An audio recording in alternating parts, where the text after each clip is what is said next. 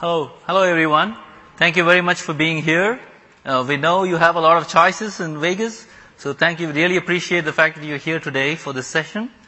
Today we are talking about University of Arizona's journey to AWS Cloud. So back in 2013, UFA started analysis and migrating their websites and student portal to AWS.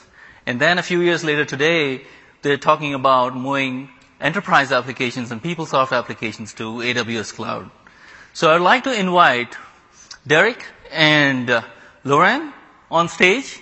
Derek is the CTO, and Lauren is the Director of Enterprise Technical Services. And they're going to talk about their journey to AWS, the challenges they faced, lessons learned, and how they achieved a successful migration to AWS. Derek, thank you. Thank you, Srini. Again, as Srini noted, sincerely appreciate everyone's presence tonight. We know, you may not know, in fact, half the room may empty when I tell you that you're missing the vendor reception, right? All that swag downstairs. Thank you for giving up that to spend some time with us tonight talking about our journey to the cloud at the University of Arizona. So, for those of you that are not our staff, might be half of us actually, I'm going to tell you a little bit about the University of Arizona. 42,000 students, give or take, a handful, delivering or consuming, I guess, 300 plus majors in undergraduate and postgraduate work. That's a pretty big job, right, in higher ed, pretty big institution. Roughly $2 billion in annual revenue, roughly half of that through instruction, the other half roughly through the conduct of our research. As Srini noted, a couple of years ago, we committed to being cloud first and to migrating the vast majority, if not all, of our applications onto the cloud. That amounts to over 75 of the most critical central enterprise services that we are committed to moving to the cloud, some of which are already there, some of which are mid-journey. So wanted to just talk real quickly about the motivation, all right? So why? Why did we go to the cloud? And the big thing, the one that I really, really love to talk about is the notion that we took, and we'll talk in more detail about this later, we took a process in one of our enterprise systems that used to take 6 weeks traditionally and actually started with no, and transitioned that to a yes answer, and we can provision environments now in 6 minutes. So we went from 6 weeks to 6 minutes. At the end of the day, that's what we're after from the cloud, right? We save money, we transition capital to OpEx, we retool, we reposition our staff. All of those things are great things. At the end of the day, one of the key things we're after, and you'll see it, really is a responsive, flexible, agile IT unit that can meet the needs of a very demanding business, right? So our challenge, what was it that we were up against?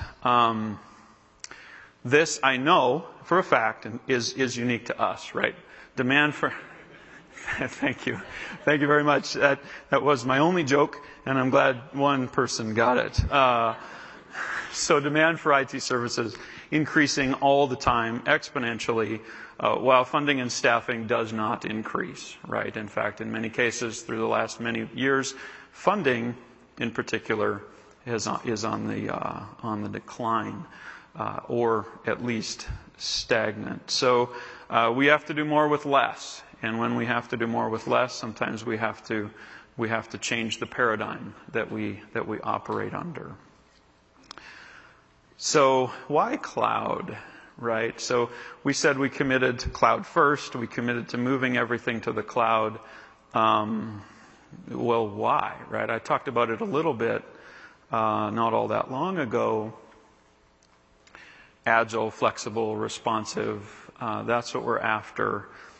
Talk about time to build an environment. So in our enterprise systems, on premise, when a unit wants us to develop a particular piece of functionality or test a bug fix from a vendor or what have you, generally have to build an environment to do that.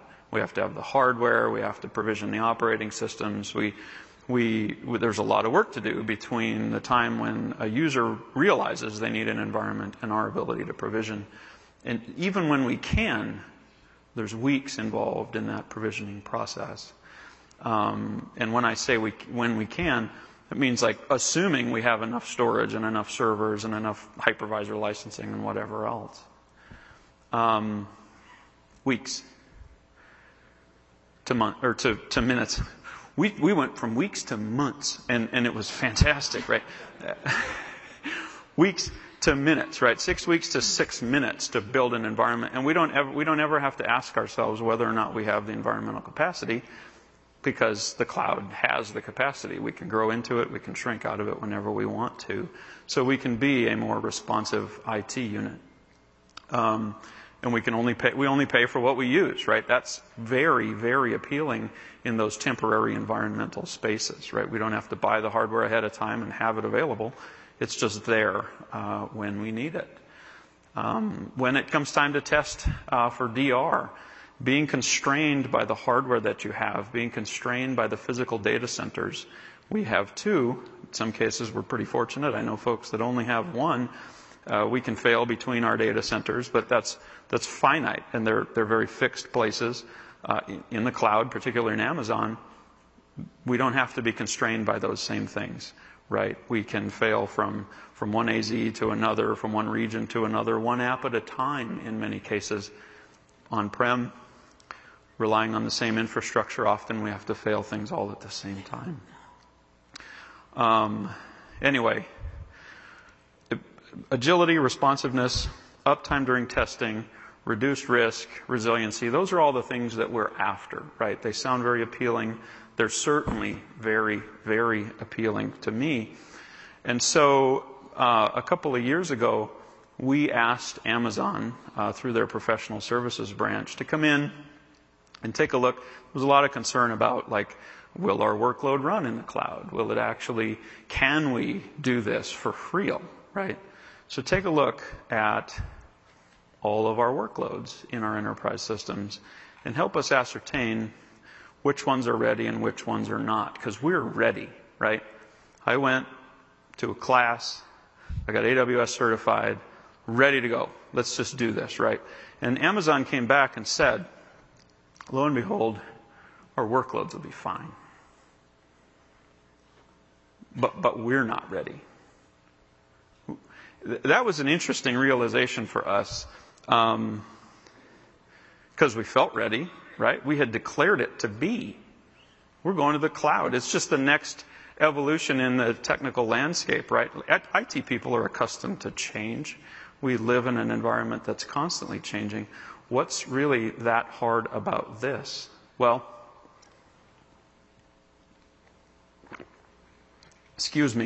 lots and lots of things change when you commit to moving to the cloud, right? When the notion of transitioning from capital expense, a largely capital-driven kind of ecosystem, into an operational expense ecosystem where things are procured fundamentally differently, right? Things are provisioned fundamentally differently by the people who would typically provision them.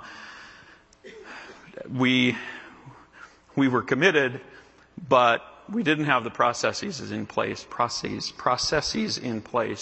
to really act on this cloud-first strategy. Our workload was going to be fine. We were assured of that, but we had some growing to do. We had staffing. Our staff were ready, interested, generally speaking, but the skill set in the cloud is so substantially different than on-prem. They needed training. They needed time in the environments to get comfortable. So as committed as we might happen to be to an aggressive timeline, we had to kind of peel some of that back and say, we've got to get ready to do this whole hog by training folks, by addressing and assessing our processes from procurement to security to just about everything about how IT is managed and provisioned has to be reconsidered or assessed from a governance perspective as you kind of climb up the curve. So that was a really, really interesting kind of epiphany for us. And at that point, I turned it over, much as I'm going to do with this talk, to folks like Lauren Babson, our Director for Enterprise Technical Services, who has in the last couple of years fundamentally driven the charge to really actualize a lot of what's on our roadmap and kind of drive these commitments home. So with that, Lauren. Thank you. And that's absolutely true. We said, we knew why we wanted to go to the cloud. We knew we had a strategy, but we didn't know what to do next. And so we put together the plan, our roadmap. And we actually started with our research administration. It was our first enterprise application. It was our proof of concept. And we really sat down and said, we were due for an upgrade, so why not do an upgrade and a giant move to a totally different infrastructure at the same time? But it worked. It was successful. We really embraced the scripting, automating the infrastructure, and we heavily used chef recipes, and it was a success. And at the same time that we were migrating our Quali COIAS to AWS, we were working on websites, Arizona.edu. We moved to Acquia, and we came up with some blueprints for some smaller things. And so we decided that we would have a blueprint for serving kind of simple static websites. And so we have S3. One great example is that we had our BI running a report that really was a syllabi for our courses, and that would simply kind of deploy to a S3 and serve as a web page. And so we were able to kind of use these blueprints for kind of easy standard type things like that. We at the same time, unfortunately, also probably something no one else has to deal with, denial of service attacks. And what we found was that we had really no way to communicate when all of our on-prem infrastructure was down or was degraded. And so we created this IT outage communication and really stood up a SNS service and provided a way for a web page and for subscription kind of based notification so that we were able to get the information out to people on campus when there were downtime situations where we wanted to notify people and we just had no way to actually do that. So it also feeds to our Twitter feed and things like that, but it also provided a way for people to subscribe and get notifications however was best for them. So we have 3 pillars, our PeopleSoft. We have ELM, which is their enterprise learning management. We have HCM, human capital management, kind of the HR, payroll, benefits, and we have Campus Solutions, which is our student administration. And that is around 70 servers and about 20 terabytes. And it is on aging infrastructure.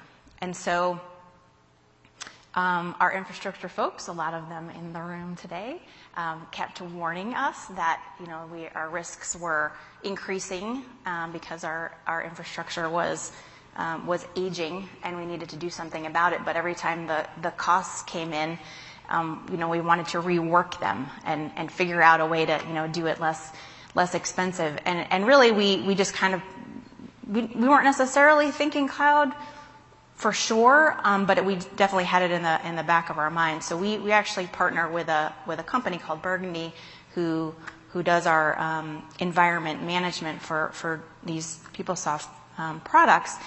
And one of the Burgundy folks came to us and said, look, we're not kind of getting anywhere. How about we just go see if we can make this work in the cloud?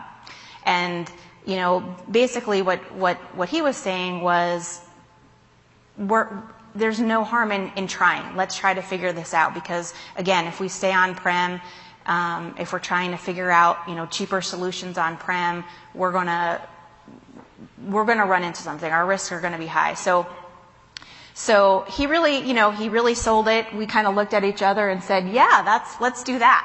And we basically had a small group of you know, really smart, dedicated people who are just meeting once a week on Tuesdays, figuring this thing out, architecting, rolling this out. And our first rollout is our PeopleSoft ELM, and that is in testing stages right now. And so we kind of used all of the features. So funny story was that when we first started, this same guy is the database administrator, and he was very much thinking in the beginning that we were going to set up EC2 instances and set up Oracle RAC on those EC2 instances.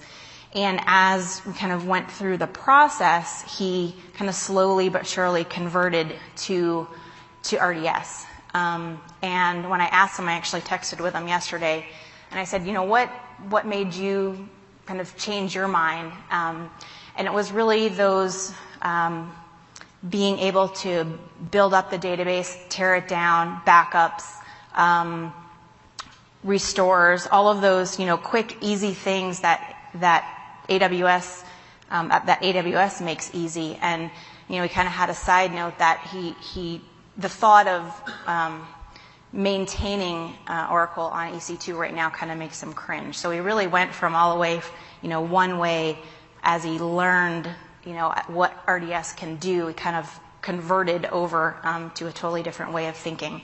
So we've learned a lot on the way of this, and so now we're moving all of our, you know, enterprise services. Identity management is next. You know, we have to authenticate in the cloud. We can't be using on-prem authentication when our services are in the cloud. And we also have a financial system, Quali Financials, that's due to move to AWS in spring. So we have just a couple projects underway. I have notes. So we had this beginnings of the plan. We had a roadmap, and what we decided to do is tie it all together with a big project. So we created a project we called Clouderprise, and it's moving our enterprise services to the cloud. And it's really a kind of a program. It's a giant project of mini projects or of even big projects. And what we did was we put this huge visual display of University of Arizona with all of these hot air balloons. Not my idea. It was a great idea. I think last year at reInvent, I attended a session where one of the universities was actually moving into their data centers, where they had cowbells that were representing every time a service moved, and just some way to show progress and to actually show and communicate what was happening. So we have this giant board in one of our halls, and the people on project teams actually go and kind of move their hot air balloon up, and it ascends, you know, as it goes from kind of the planning stages to testing, to in process to testing, and then when it reaches the cloud. So I definitely recommend something to show progress. We don't send a lot of emails about the progress, but we do have something that's visual that people can see. So we have a plan. We have a bunch of applications and services moving, but what about the operations? What about all of the things that we need for all of those services? The processes and procedures and the technical pieces when you're on-prem are all pretty well established. people know how to stand up in environments, and they know kind of how to do all of the things that they've been doing. And then you say cloud, and it's like a tornado hit, and there's all of these things that you have to figure out from scratch. There's, maybe coming here is a rule book, but there's no rule book. So you could end up with something like this, where you have each application, and now you have these things. How is your application going to send email? What are you going to do about logging, monitoring, and alerting? What's your security model? All of the things here. And so what we could easily end up with is something like this. We have extremely smart people, problem solvers, and application teams. And so what we could easily end up with is a solution per team or per service. And we're an enterprise organization. We really need to be. That'd be an extremely high cost to have kind of a solution per application. So what we did was created a version of a Cloud Center of Excellence. So a Center of Excellence is a group, just as just a definition, a group that leads an organization in some particular area of focus. And so a Cloud Center of Excellence, we formed the group, and they self-named ourselves the Cloud Advisory Team. But one of the goals of that team is to have something like this, where you really have all of your strategies and your models across all of your services, as close as possible. I mean, there's still going to be exceptions, but as close as possible, you have solutions across the board. On that Cloud Center of Excellence, what we did was we pulled people from different areas of our central IT organization together, so that we had some people that had been working with cloud for a long time, and we had people that hadn't really been involved yet, but kind of needed to be like networking area or the web team, and really had a representative from different areas and kind of join this team. And this next slide makes me laugh, because I love working at the University of Arizona, but decision making is so this slide was about 20 more boxes and arrows, and then when AWS technical folks got it, they cleaned it up, because they said, people wouldn't be able to follow. I was like, that's the point. People can't follow the decision-making process at the university, probably at lots of places. So really, this isn't meant to actually show a decision-making process, but that's kind of how it is. And the more complicated the decision, the more people end up, being asked and, input and things like that. So someone would come up with a question or can we do this, and we may or may not kind of ever hear the answer. So with our cloud advisory team, we actually did get it down to something that looks like this. We do have somebody that has a question or a recommendation or something. It goes to the cloud advisory team, and it can be somebody on the team that makes the recommendation or asks the question, or not. And then we can have technical people that come in and talk to it, and there can be questions and that kind of thing. But if there's an expense, if there's a financial part of it, and the cloud advisory team does recommend that we do it, it does go to one more group to make the final, can we make this spend? And then there's a decision. If there's no spend, the cloud advisory team makes the decision. We really streamlined that whole decision-making process. And because we are having input from different areas, we're getting different perspectives. We're not, kind of doing things in a vacuum. And it also really increases that communication and knowledge, because, they go back and talk to their, staff and peers and whatnot. And so it's really helped us significantly. So this is kind of the governance piece. So we had the strategy, we have the project, kind of the what are we actually going to do, and then to tie in the governance and the kind of operations side of it.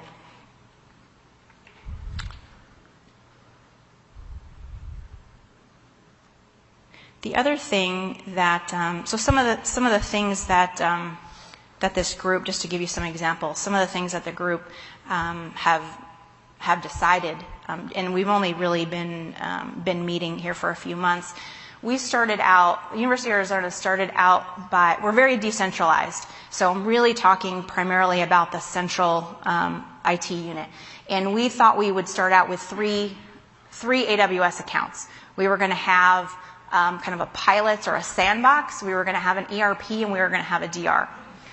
In the beginning, you saw we had, well over 75 even core enterprise services, but we were going to use those 3 accounts. As we got further along, and our technical staff is trying to maintain some kind of security, groups and management of these, it became clear that wasn't going to work. But who is going to make the decision of, are we going to leave that model? Are we going to abandon that model? We're going to do something else? How many accounts are we going to have? All of those types of things. So this cloud advisory team, a proposal was created. The advisory team met, discussed, kind of came back with a few iterations of, hey, we need to, we can't just create lots of accounts, even though it sounds good. We need these core things. What is the security model going to be? We're going to have a base security model across all accounts. So when an account gets provisioned, you're going to start out with these roles. Logging is going to go here. So we had kind of basic things that were going to be on each account. We're going to have account stewards. So somebody is going to be actually accountable for the security, for the spend, for the policies. On the policy side of it, this group came up with the tagging policy. If you haven't done much with tagging, I highly recommend you have a policy and you actually use it. So we started with a policy, but didn't really enforce it. And then as you start to try to make sense of bills, you can't. And so having a tagging policy and then actually using it, enforcing it is highly recommended. This group heard some technical pieces of, how are we going to connect our campus to the cloud? What type of connectivity are we going to use? There's many options out there. And there's a lot of things in the queue. So the big things are, now that we've decided on accounts, what's the decision tree to actually create another account? So big things are decision trees and decision logs. How are we making decisions, and then how are we logging what those decisions are so that we can maintain this going forward? So we can create those processes and procedures in the cloud just like we have on-prem.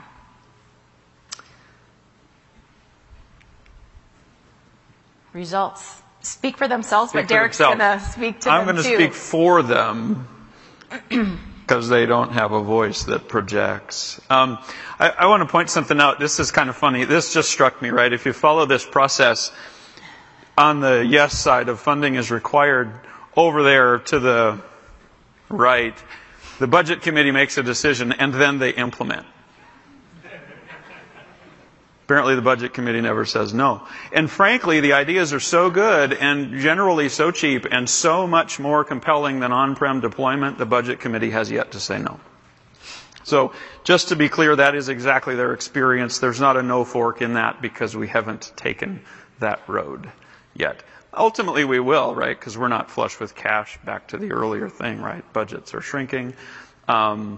But again, these decisions so often make so much sense. By the time they get here, they're funded because they're the right thing to do. So, results that speak for themselves. The interesting thing I was thinking about a little bit ago is that that this journey is something of an accumulation of momentum, right? And when we think about early on in our experience, we did things. We took an idea in from a customer that, prior to our ability to leverage Amazon, we would have kind of laughed off. We'd have said no. We'd have said, that's too hard or it's going to take too much time. one of our earliest AWS evangelists, who's in the audience at the moment, saw an opportunity to say, like, I'm going to leverage one of these cool tools to integrate this tool that our customer wanted. They wanted to do fancy, interesting things with mailing lists that we couldn't do with our on-prem listserv. And so he did it. And he was able to kind of go from idea or suggestion from our customer to fully implemented production product within, I'm going to say, a week and a half. He probably did it in about 35 minutes, but took 8 days for us to say, that's okay, put it into production, right? You take little experiences like that, and they build upon each other, and you build up momentum, and you build the use case. And eventually, it's this kind of this self-fulfilling prophecy, this thing that kind of rolls over itself. And you pretty quickly realize that you're going to need to get some of these governance things in place in order to really advance the PeopleSoft, the Kuali, the regulated research, the identity management systems. And so start small, grab some early wins, and recognize that this kind of governance, these cloud center of excellence, like, do that as early as possible, but don't do that before you have any experience in the cloud. That's just kind of, I think, unreasonable. Our results to date, again, I'm going to hit on the speed and agility, really time to market, or ability to go from request or idea, or our business, our customer, our institution needs a service, needs a thing from IT, to delivered thing. In order to be able to carve any time off of that at all, let alone experience exponential improvements in our ability to be responsive to the business, that's what we're after. Going from 6 weeks to 6 minutes. I would love next year to come back and say we went from 6 minutes to 6 seconds. I don't know that we can really provision RDS that quickly, but that's what we're after, right? Constant, continual improvement, but the exponential improvement that we've gotten out of things like CloudFormation and EC2 and ELB, just transformational in our journey, and they speak for themselves. They add to each other. Success here adds to the demand to leverage that success somewhere else. Auto scaling. Can't say enough, particularly in higher ed, around things like our student information system at registration time, right? When we're building on-prem solutions in our campus admin or student administration system, we have to buy enough hardware to service the 4 weeks, the 8 weeks, it's 4 weeks kind of per big semester, but the 8 weeks of registration time. That's the heaviest time for those systems, and often we're buying many, many times more capacity than we need during the normal course of business. So you buy enough capacity to live through those 8 weeks, 44 weeks of the year. That capacity sits, mostly idle. You try to do good things with it. You do dev test or whatever with it, but for the most part, you've been forced to overbuy because of the demand spike. With auto scaling, with the ability to scale up and scale down rapidly as you need it, we can even do that inside of a day, ideally. So we scale up when the kids are registering, we scale down when they're not, and we only pay for the capacity that we're using. We only fundamentally have to manage the capacity that we're using when we're using it. That's transformational. And this one, the ability to go from no to yes, I've hit on it a couple of times, but that changes the game for IT. It gets us back to tables in the business or invited to tables in the business that maybe we weren't at before. When we were just, doing the plumbing, taking care of the servers, delivering the enterprise systems to the best of our ability, often we had to say no. We didn't have the time, we didn't have the physical capacity, we didn't have the storage or the servers to be responsive to some of those edge conditions that the business needs us to be responsive to. We can now say yes, and often we can say yes very, very quickly because of the power of the tools in the cloud, and because of the power associated with having good governance and good confidence in our ability not just to do a cool thing, but to do it predictably, scalably, securely, and into the future. So again, they speak for themselves, but often we have to stand up and say good things about them. And now for some lessons learned. Lessons learned. Okay, we did. We have lots of lessons learned.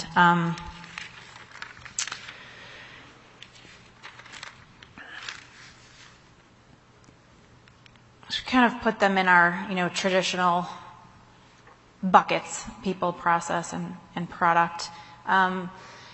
People are really the most important thing. We have a staff of over 300 people, and they're experts in their field, and they know how to support campus, and they've been doing what they've learned, and now we throw in cloud, and they're completely uncomfortable and don't feel like they're able to support production in the way that they're comfortable to do it.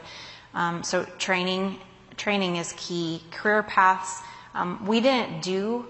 I think it's still time. We have time to do that, but we're not doing this to eliminate positions. I don't think that we're ever going to eliminate positions. It's just different positions. So putting career paths in place so people know what their path is. Maybe it's something similar to what they do today. Maybe it's something completely different. But putting that together would make, I think, a lot of people more comfortable with the move, and then actually put a training plan together to get them there. And community. So there's lots, especially in higher ed. There's lots of ways to have community. I mean, there's big things like reInvent. We, like I said before, we are very decentralized, so we kind of put a campus community together where we have like open forum or open office hour type things where the IT community from campus and the central IT community can come together and trade, what they're learning and share, I tried this or things like that. And so there's campus community, there's higher ed community, there's conferences like this, but I definitely, I would say that whatever you're going through, somebody out there is going through too, and to find those people and to try to collaborate as much as possible. We definitely are way further along by doing that. On the process side, really to combine those, the strategy, the concrete project, what are people actually going to do? If you just talk about it or just have the governance piece, there's nothing for people to do. That's you don't spend too much time in either case. The strategy and the governance, you have to tie in, otherwise you're going to have kind of those solutions all over the place. And then the biggest thing here is really to communicate and engage. The biggest thing is communicate what we're doing, why we're doing it, and make sure that people are engaged, because people have the best ideas, and if they are empowered to try out those ideas, that's why we have those kind of sandboxes and things like that. That's where you're going to get those solutions that, at least for us, that campus really, really needs. And then the product itself, there are lots of, you can't keep up with the rate of change. I mean, AWS has, I'm sure tomorrow we're going to hear all kinds of new things that has happened. So you can't keep up necessarily with the technology, but to try to kind of see as much as possible down the road, as well as what's available now, because we were coming up with solutions that then, the next day there was a solution that delivered. So you can't get frustrated by it. You kind of have to embrace it. And then cost. So cost was not on the most important by any means of why we wanted to go to the cloud, but we also didn't want it to be our reason that prevented us from going. So cost overruns are really easy to do, because once someone has security and can do something in an account, they can do the something in an account and never shut, any of the resources down or create more and more. And so to get a handle on and have someone be accountable for the cost and someone watching that cost is important. We're kind of just tackling that now because we wanted to make sure that people had the ability to do what they needed in the cloud and didn't feel like that was the preventative thing. But then again, if no resources ever shut down and more keep popping up, then you're going to have cost overruns. Tagging, I talked about this before. Tagging is really helpful for billing, but it's also helpful for our tagging policy that we set up. We do have a service. What service is this resource for? We have optional ones for time to shut down the resource. What environment is it for? Who created it? Who's the contact? Those types of things. So again, it's a very different model than an on-prem or a local implementation because you can just create, and so you have to have something available to let you know who created this and why. So tie back to a ticket, tie back to a person. What is this resource for, and what's it doing for us? We definitely did not want to run into the situation where, it's a year later and nobody wants to shut it down because nobody knows what it does. And you don't want to be the one that flips the shut off switch and lo and behold, it was some major production thing that now you just took down. Some of the other lessons are more in what we can do out there. So one of the things I didn't mention in that roadmap was our regulated research. That research institution, and many of the grants require very strict security compliance areas, and so. Thank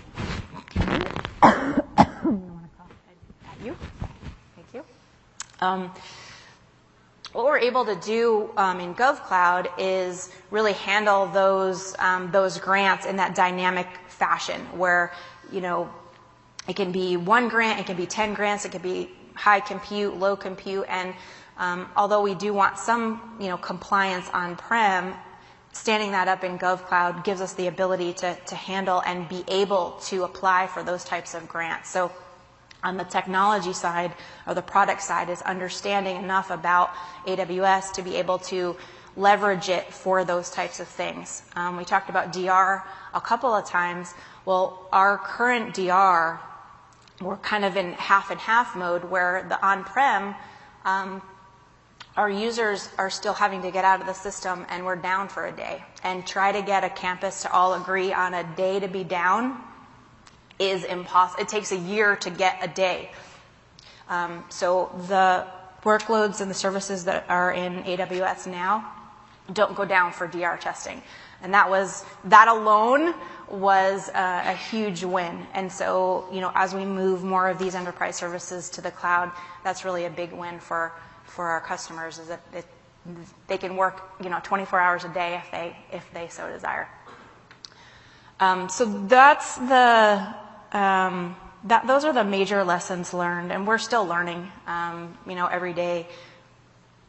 Again, I mentioned before, but I would definitely say we really make use of the decision trees. We're not great at coming up with all of them yet, but to have something where you're making a decision based on something and you're not just winging it, and you can actually point to it and follow a tree to make a decision, and then the log to capture why that decision was made. Those two things are something that we're really trying to put in place, and that kind of came from that cloud advisory team. With that, I think we're supposed to growl that I'm not doing. And bear down, right?